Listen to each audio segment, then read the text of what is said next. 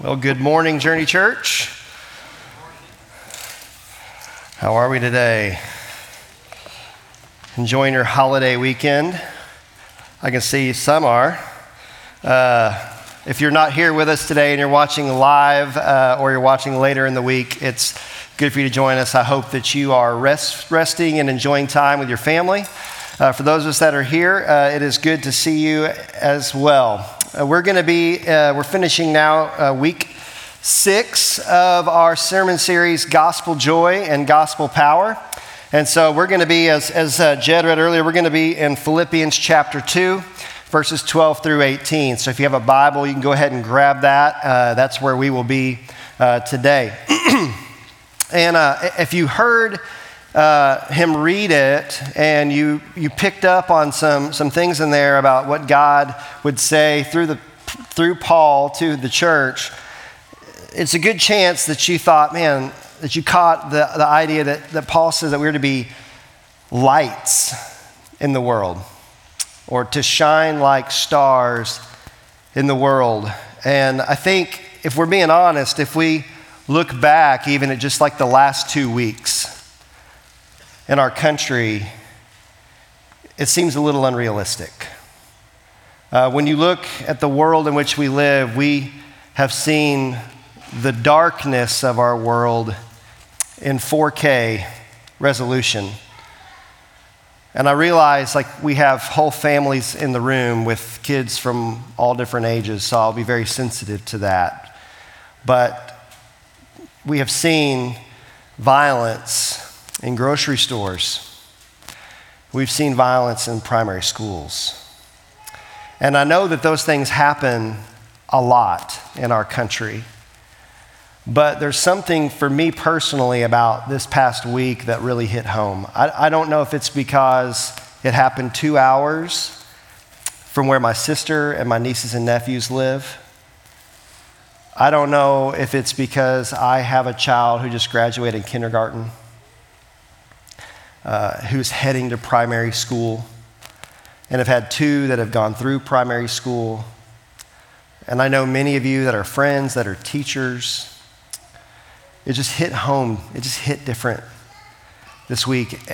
And so we've seen just the darkness in our world, but not just that. We've seen darkness in the church. The report that came out last Sunday just exposes the depth that darkness can even have in the church. And we've seen abuse. We've seen attempted cover-ups of abuse. It has just been a dark week. And yet, in the midst of this, there's many of you who might even be like, that national stuff isn't even on my radar, because I don't have to leave the 4 walls of my house to feel it.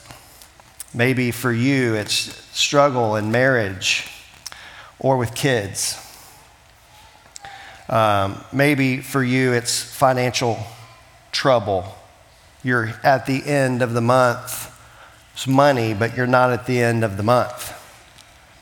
Maybe for you, it's job issues. Maybe you're struggling to hear from God, or you feel as though He's distant. Maybe you're struggling to love your neighbor. The reality is that no matter where you are, whether you're broken over the national events or whether you're just broken over things going on in your life, it is a dark world in which we live. And yet, in the midst of all this pain and darkness, we have this passage in Philippians chapter 2, and we just look at it and go, is that realistic? Because here is Paul telling the Philippian church that those who follow Jesus shine like stars. They shine like lights in the world. And if it feels unrealistic to us, can you imagine how unrealistic it probably felt to the Philippian church? I mean, here they are living in a Roman colony known for its Roman nationalism, and they're proclaiming, not Caesar is Lord, Jesus is Lord. And in the midst of that, they're feeling suffering and persecution because of their stance on Jesus. And then on top of that, they're worried for Paul. Paul, the man that they love that came through and planted the church in Philippi, is now in Roman custody in Rome, awaiting to hear from Caesar the verdict of whether or not he's going to get to live, much less continue to preach the gospel. And nonetheless, here is Paul calling them to shine like lights. And it begs the question, how were they supposed to shine like lights? Like, how does that work in that scenario, in that darkness? And it begs the question, I think, from us too. How are we to shine like lights in 2022? Not only that, like, not just how do we shine like lights, but how in a place as dark as our world is, how do we maintain that light? How are we not dimmed? How is that flicker of our light not snuffed out by the crookedness and twistedness of the generation in which we live? Well, I think the text, inspired by the Holy Spirit, shows us how to do that.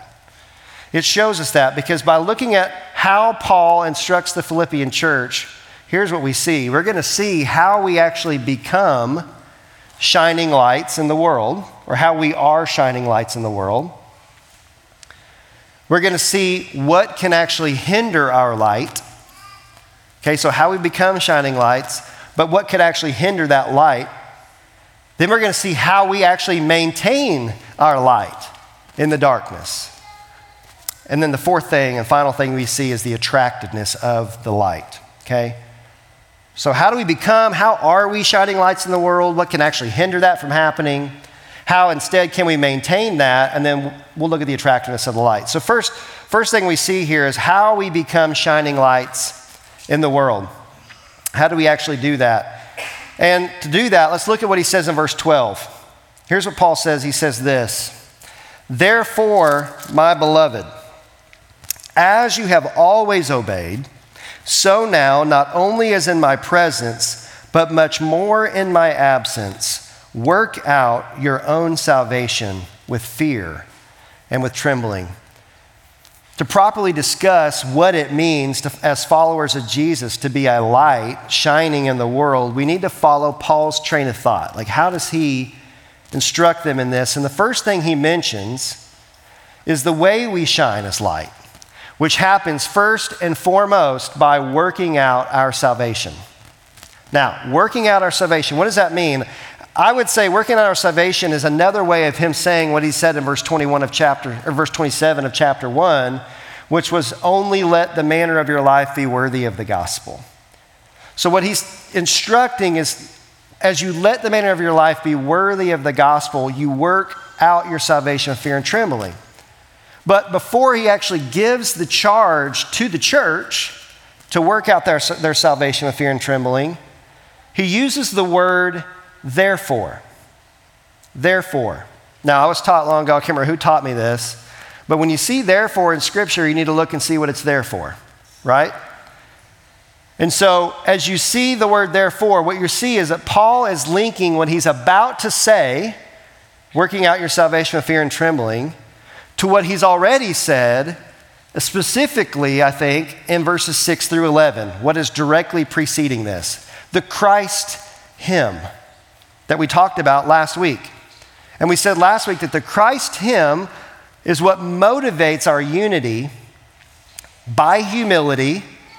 And we discussed that. But then what we also see now is that it's the foundation for living our lives as lights in a dark world. We have a door between our laundry room and the hallway outside the laundry room that is on a hinge where it can go either way, right? So I can walk through it this way, or I can come through it the other way. And I see the Christ hymn as that type of thing. It is the hinge on which Philippians 2 is.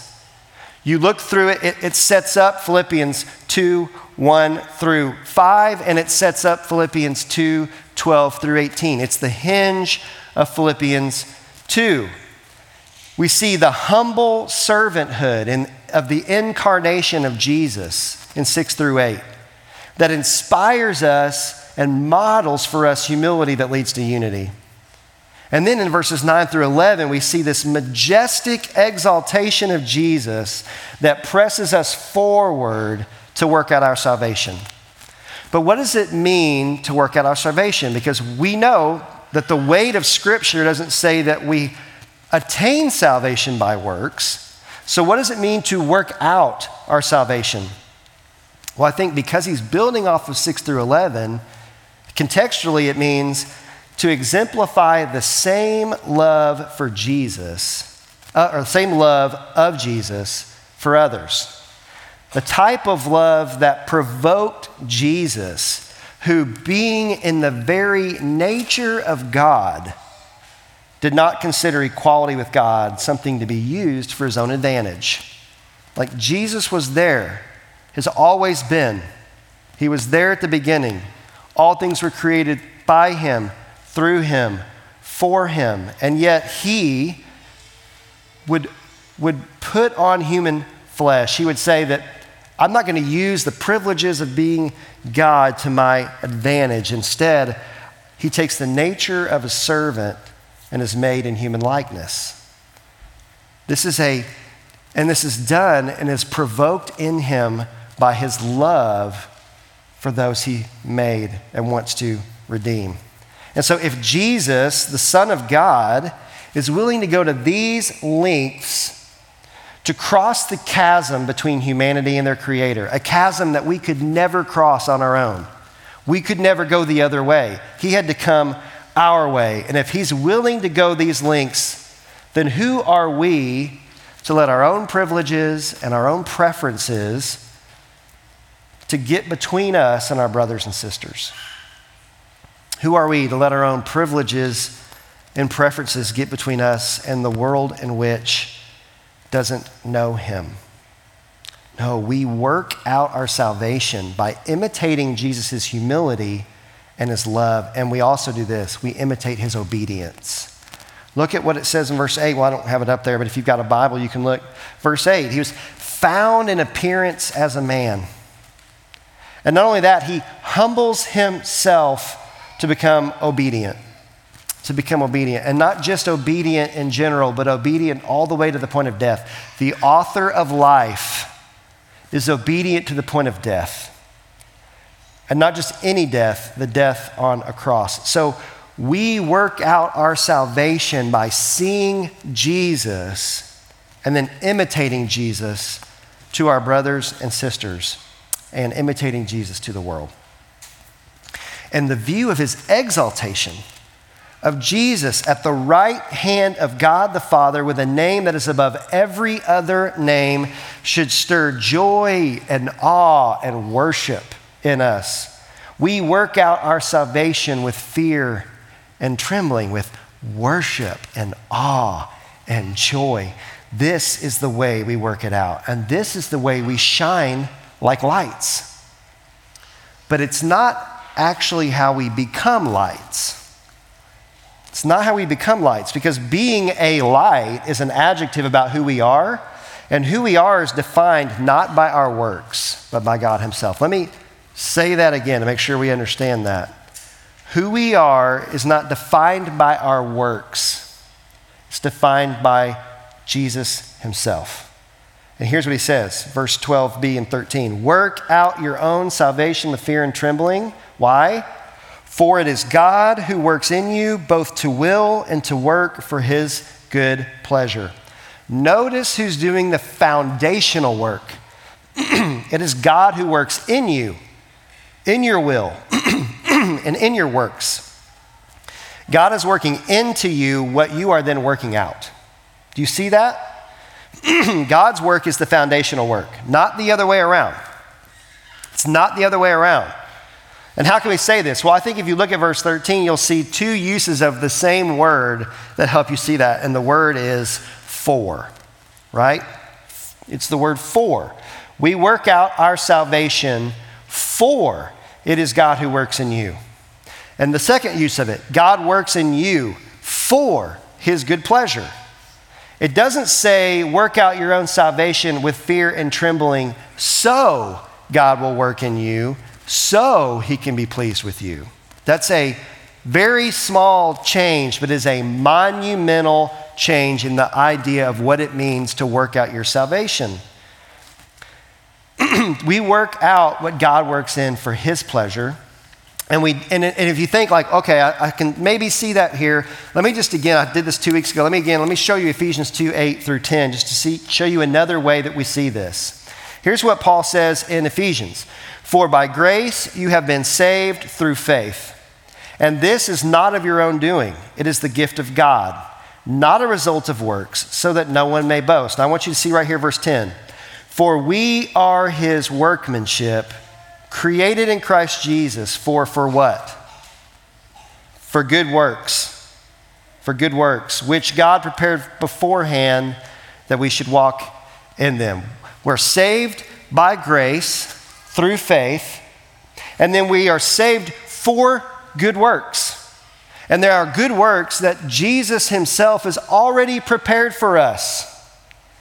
He's already prepared for us, but we have to walk in them. We have to walk in them, but he's already prepared them for us. The way we become lights in the world is by working out the salvation works that God has worked into us by grace through faith.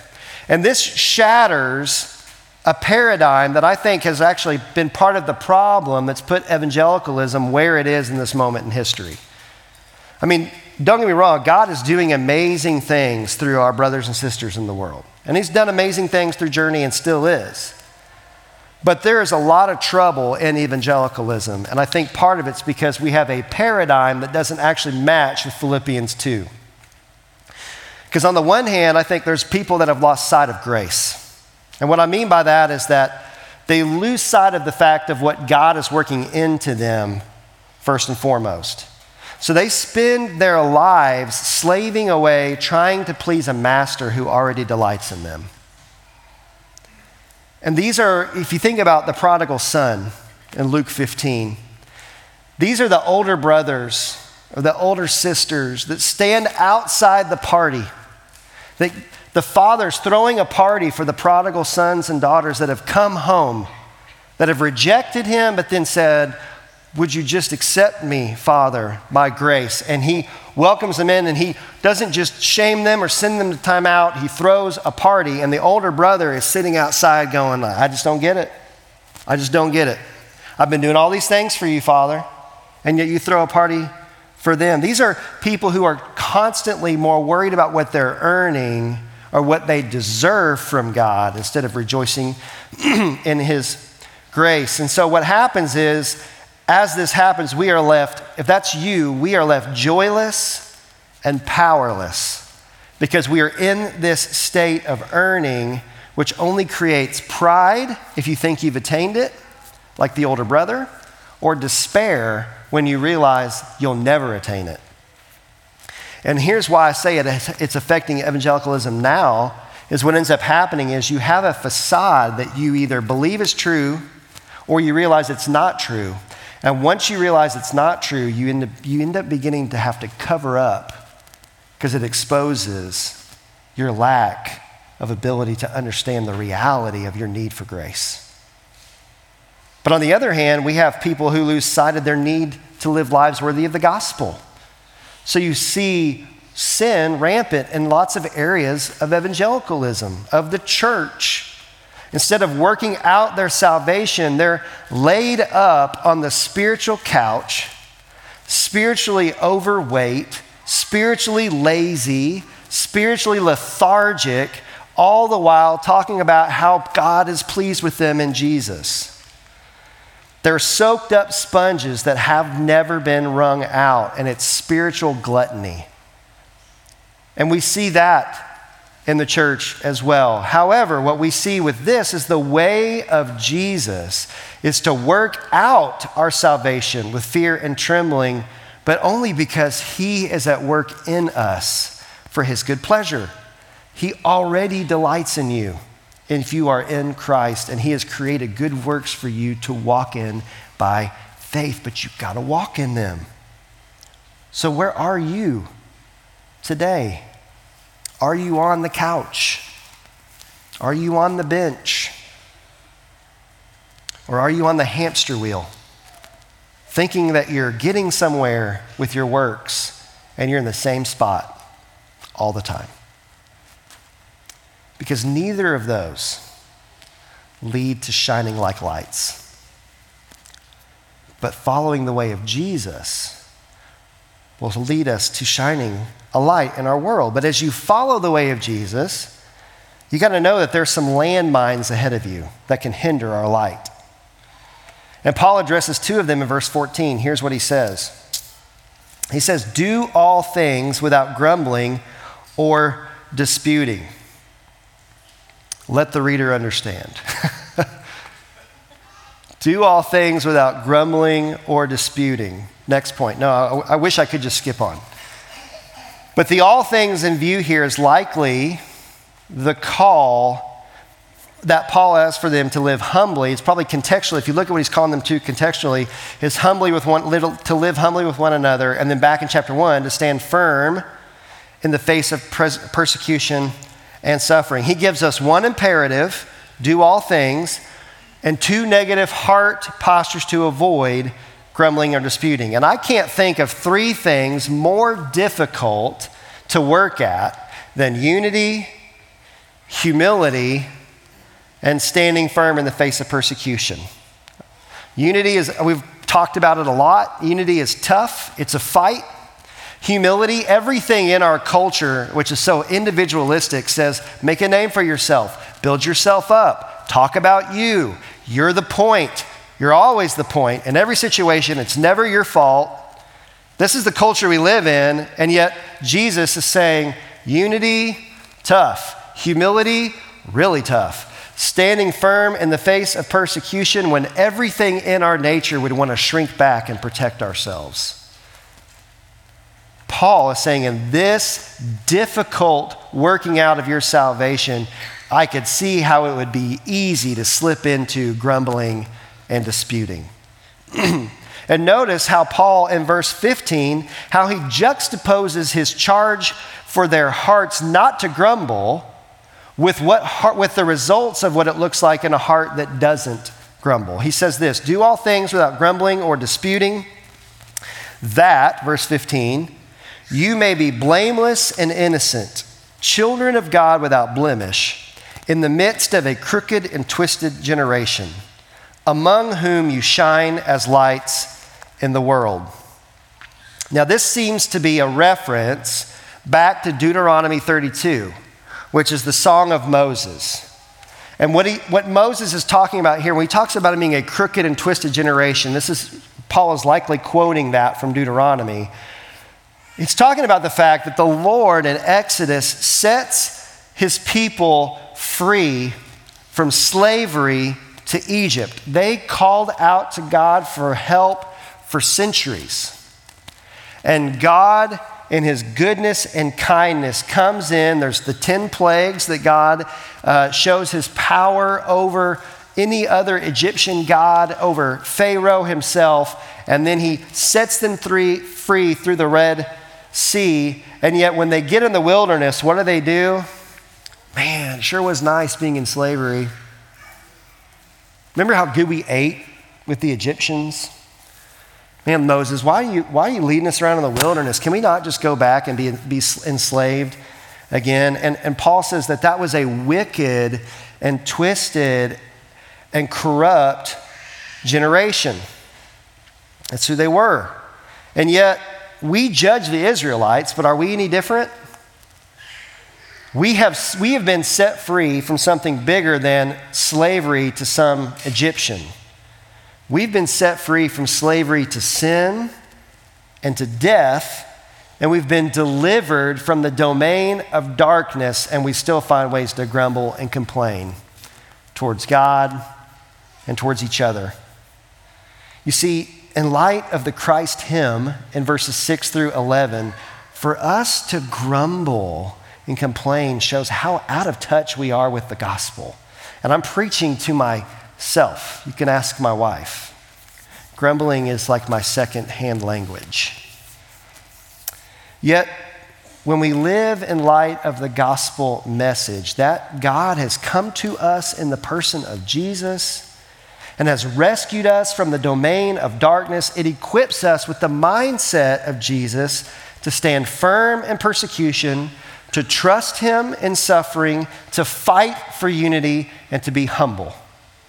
In other words, following the way of Jesus disarms the landmines of grumbling and disputing amongst ourselves. And within this crooked and twisted generation in which we live, we can shine like lights in a dark world. Do I even need to draw out application for us in this? As I said earlier, it's like, he who has ears, let him hear. Do all things without grumbling or complaining. Right now, so many of us are so easily offended by the world. We so easily want to boycott any and everything that doesn't line up with every one of our values. We don't engage the world with love, we judge the world with pride. Forgetting the fact that, as Paul would say in another letter, when we look at the world, he would say to us, and so are some of you. But you've been cleansed. You've been passive in that. God washed you clean. And I want to be clear, there are real atrocities in the world that the body of Christ needs to speak up about and fight for justice. But we are so easily bothered.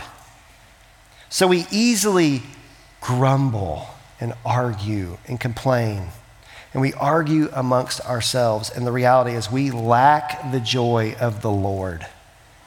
But Paul says we can be lights, but we need to be aware of the pitfalls that can hinder that. But when we do this, here's the thing, it reveals the identity given to us by Jesus. Notice what he says in verse 15, children of God without blemish. How many of you in the room today feel experientially as though you are without blemish? I'm glad to see no hands are raised. The reality is like we don't feel this, but we are this. That God has made us his children without blemish. And how, when we really see that, how could there be any grumbling? It should stir up awe and worship to work out our salvation as his children. So the question is, if we want to do that, we want to shine as lights, we know what can hinder us though, how do we actually maintain our light in the darkness? I was thinking about this. I'm going to need to take a drink for this. Because I'm going to sing. Now, a few weeks ago, my mic was kept live on the live feed after I preached, and you got to hear me sing if you were watching on the live feed.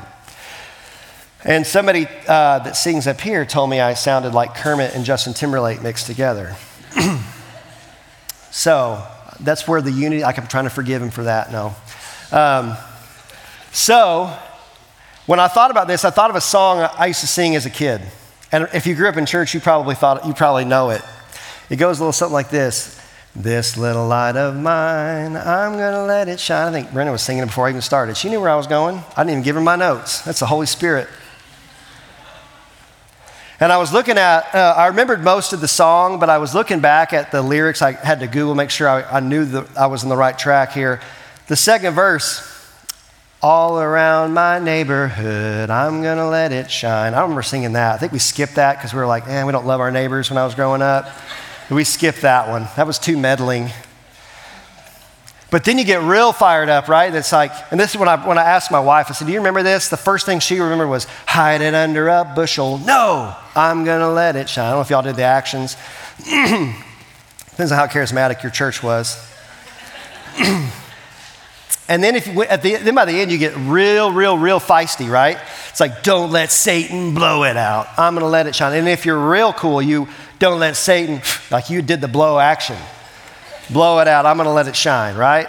We let our light shine. Praise God, it's all fine and good. It's a sticky song. I remember it. I haven't sung it in probably 6 months. No, it's been like 30 years. And I remember that song. If it was only that easy. If it was only that easy to maintain our light. Because realistically, it'd be more like this. This little light of mine, I'm going to let it shine. I'm going to let it shine most of the time. All around my neighborhood, I'm going to let it shine. Except for over by Susan's house, I'm going to let it shine. Because she had that candidate's sign in her yard. She might as well be blind. But everywhere else that I go, I will shine. Hide it under a bushel. No, I'm going to let it shine. But I may cut my hands around it now at work because I can't let it shine. My coworkers and boss, they don't really like my kind. So maybe I should be careful where I let it shine. Don't let Satan blow it out. I'm going to let it shine. But is Satan even real anyway? I just won't pay him mind. Maybe I'll just relight it when I'm at church next time. Then I'll let it shine. But life's too hard to let it shine all the time. This is the approach we often feel. And sorry, if your name is Susan and you voted this week, I'm sure you had your reasons for who you voted for, but this is the approach we often feel. Maintaining our light is not as easy as the old children's song makes it out. But Paul helps us to see the way that we can maintain shining as lights. He says it in verse 16, holding fast to the word of life. Holding fast to the word of life. We hold fast to the gospel of Jesus Christ. The way the Philippians were going to maintain their light was not to avoid Satan, to avoid bushels, or to steer clear of their wonky neighbors. Nor was it to avoid suffering and persecution or to sit on the opposite side of the room of the person they didn't like when their church gathered. No, they were instructed that maintaining the light in the world was to hold fast to the word of life. Holding fast to the gospel is how we mature. We see Jesus, and by holding fast to Jesus and to the good news of his gospel. This is the way Paul says it in Galatians chapter 3. Let me ask you only this. Did you receive the Spirit by works of the law or by hearing with faith? It's a rhetorical question. There's only one way you receive the Spirit, and it's by hearing with faith. And then here's what he says in verse 3. Are you so foolish? Having begun by the Spirit, are you now being perfected by the flesh? Now, this is in regards to the Judaizers who were coming and saying, sure, you can be a Christian by faith, but to really identify, you need to be circumcised.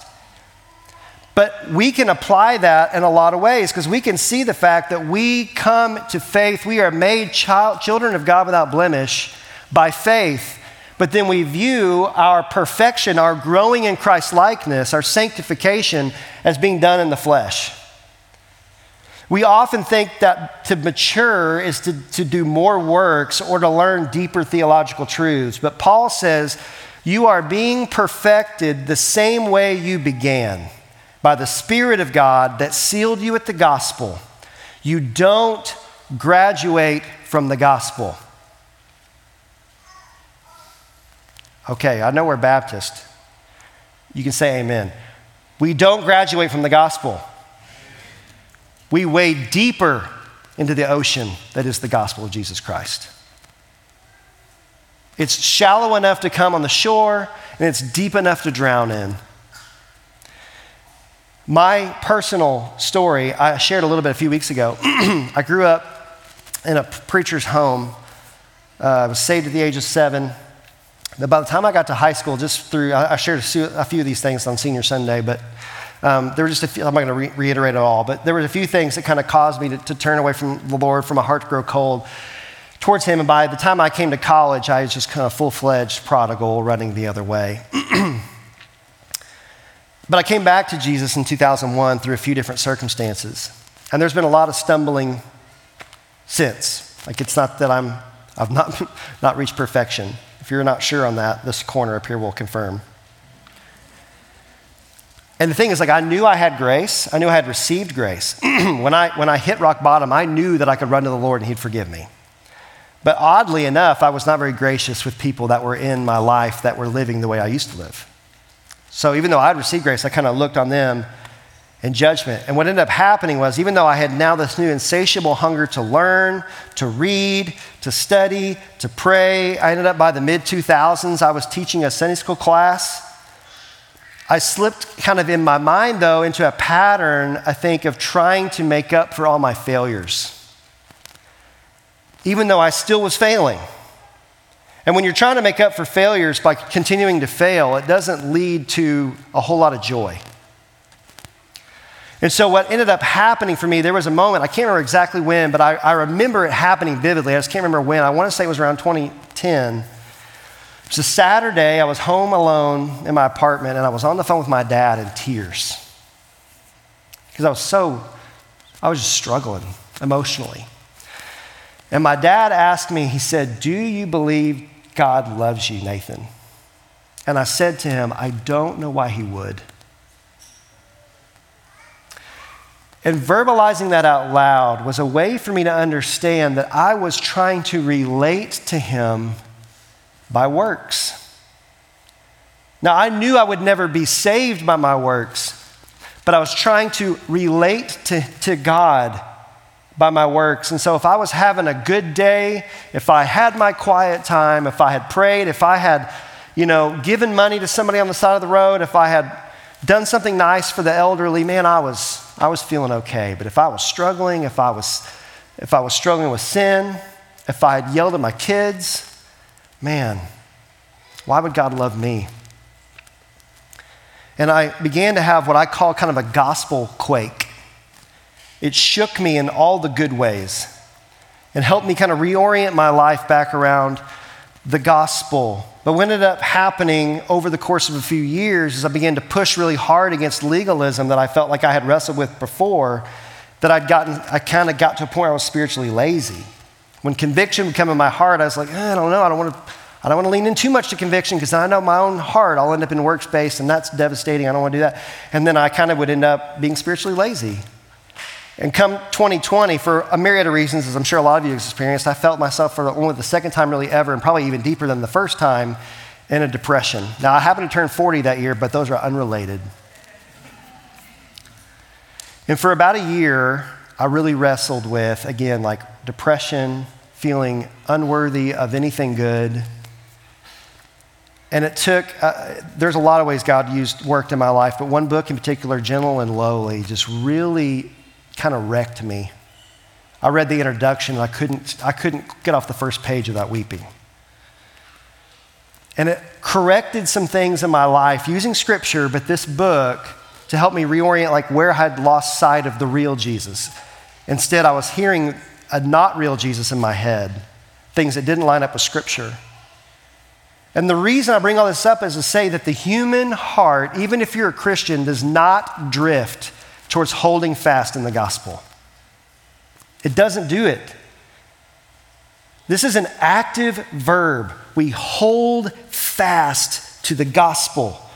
We need to constantly be reminded that the foundation of our life is grace, and that we work out only what he's working into us. That is how we shine, and that's how we maintain our light, holding fast to the gospel. And if we hold fast to the gospel, notice the result of that, verse 17 and 18. Even if I am to be poured out as a drink offering upon the sacrificial offering of your faith, I am glad and rejoice with you all. Likewise, you should also be glad and rejoice with me. Paul is using imagery of the sacrificial system where there's the altar, the sacrifice on it, and the pouring out of the drink offering. And he's basically saying, like, if your faith is on that altar, and I've been part of instilling that in you, I am glad and rejoice to be my life to be poured out on top of that for you. As Paul models the life of Jesus, he's allowing his life to be poured out as a sacrifice for others. Does he find disputing and complaining? No, he finds joy and gladness, what we are all after in life, joy and gladness. And he encourages them to rejoice with him. Gospel joy. And gospel joy, because it can't be taken away and because it happens when we're in suffering and persecution, it's attractive. This is the way Jesus says it in Matthew 5. Sermon on the Mount. This is what Jesus says, starting in verse 14. He says, "You are the light of the world." Now keep in mind, he's saying this to people, not individuals. Yes, individuals are there, but the church, his people, you are the light of the world. A city set on a hill cannot be hidden. Nor do people light a lamp and put it under a basket, but on a stand, and it gives light to all in the house. In the same way, let your light shine before others, so that they may see your good works and give glory to your Father who is in heaven. When we live lives worthy of the gospel and shine like lights in this dark world, it doesn't bring glory to ourselves. We're more like, I know there's some translations, and I understand, that say shine like stars, but we're more like the moon. Because we are not inherently the light. Jesus says he's the light. He says, I'm the light of the world. What we do is we, like the moon, we reflect the light of the true light, the greater light. And as we live as lights that shine before others, they will see how we work out our salvation, how we are unified, how we are humble, how in the face of persecution and suffering we stand side by side, we stand firm. They're going to see that, and some will give glory to God the Father in heaven based upon the light that we reflect of Jesus. This light is attractive because, brothers and sisters, it's the way humanity was designed to live. See, we were designed to live, we were created to live in a certain way that reflects the glory of God. That's why we're image bearers. We reflect the glory of God to the world. But because of our sin, because of the brokenness of humanity, we instead want to absorb and give out our own light, but it leads never to full fulfillment. When we live the way we're created to live, it's attractive. But here's the thing. While working out our salvation in the way of Jesus means that we're living the way it's fully meant, what it means to be fully human, not everyone is going to be attracted to that. Some will and will give glory to the Father. Some will not. Jesus tells us in John chapter 3, Paul tells us in Romans chapter 1, that some will still love the darkness. They just will. But for those who see the light, they will be drawn into a joy and a gladness that they've always wanted and never felt before. So let me finish with this charge, brothers and sisters online. Work out your salvation with fear and trembling. For it is God who works in you for his good pleasure. Do all things without grumbling or complaining, that you may shine like lights in the world in which we live for your deepest joy and gladness, and to the glory of your Father in heaven, all the while holding fast to the gospel of Jesus Christ.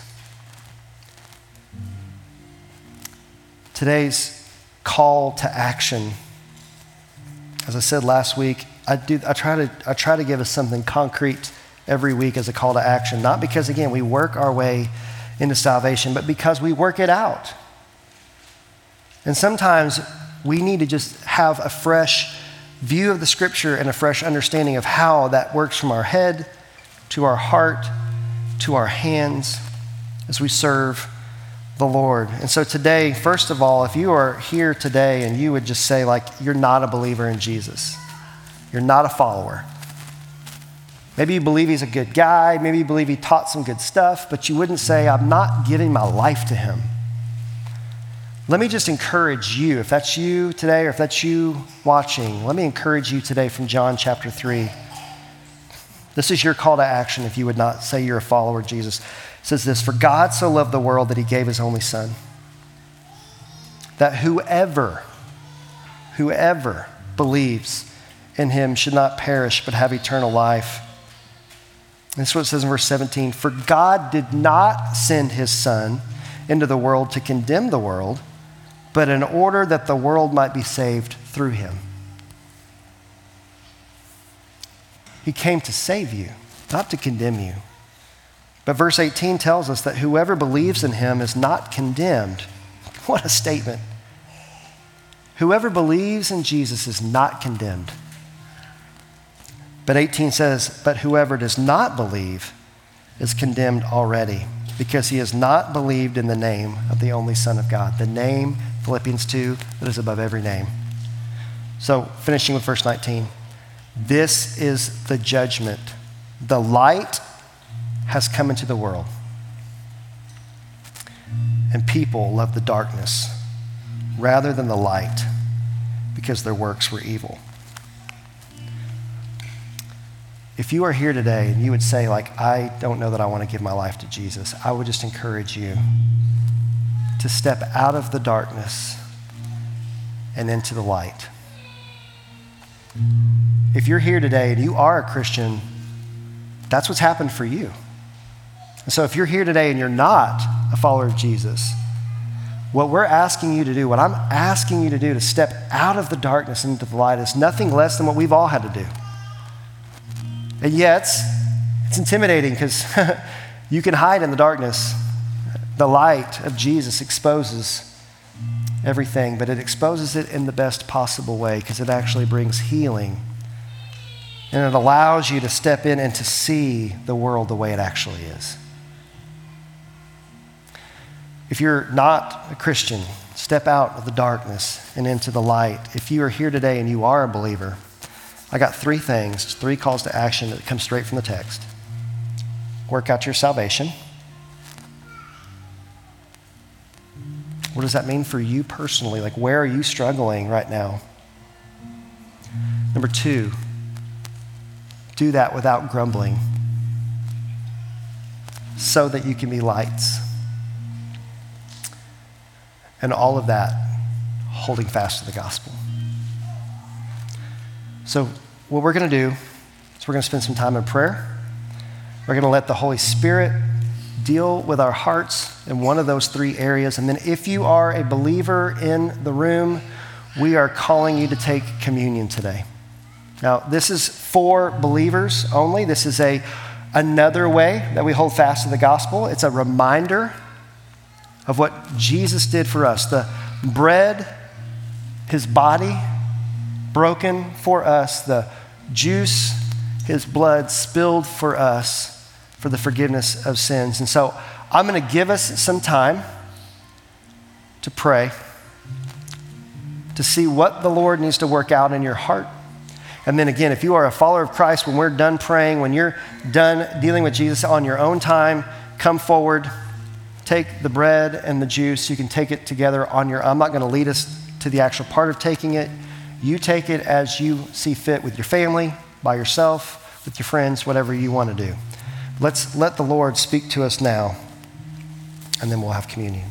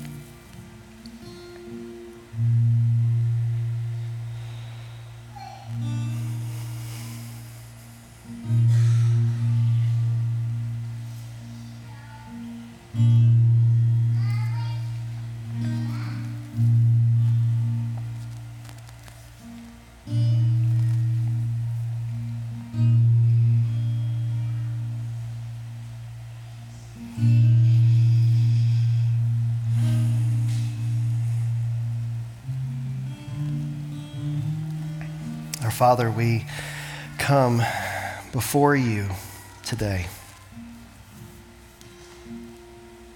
grateful that you have delivered us from slavery to sin, to death.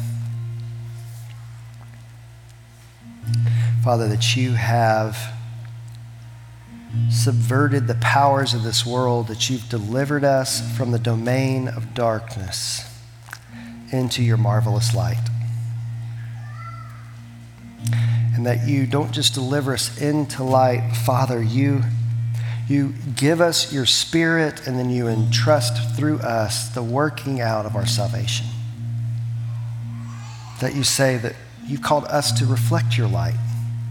And we confess this morning, Lord, that so often we kind of long to be back enslaved to the things of this world. They're so enticing. And we're grateful that Hebrews tells us, Lord, that you are a compassionate high priest, that you've walked in our shoes, tempted in every way that we are, and yet you are without sin. And that instead of leveraging that to shame us, you leverage it to save us. And so today, Father, as we look at Jesus, and we look at his body broken for us and his blood spilled for our sins, would you stir in us a deeper fear and trembling and joy and worship over your salvation? And would you then encourage us, Lord, to work that out in our neighborhood, that we wouldn't hide our light, that we wouldn't let the enemy snuff it out, that we would stand firm, not for our glory, but for the glory of the name that is above every name, that every knee will bow and confess that Jesus is Lord, to the glory of you, Father. So would you do that in our hearts now? In Jesus' name, amen.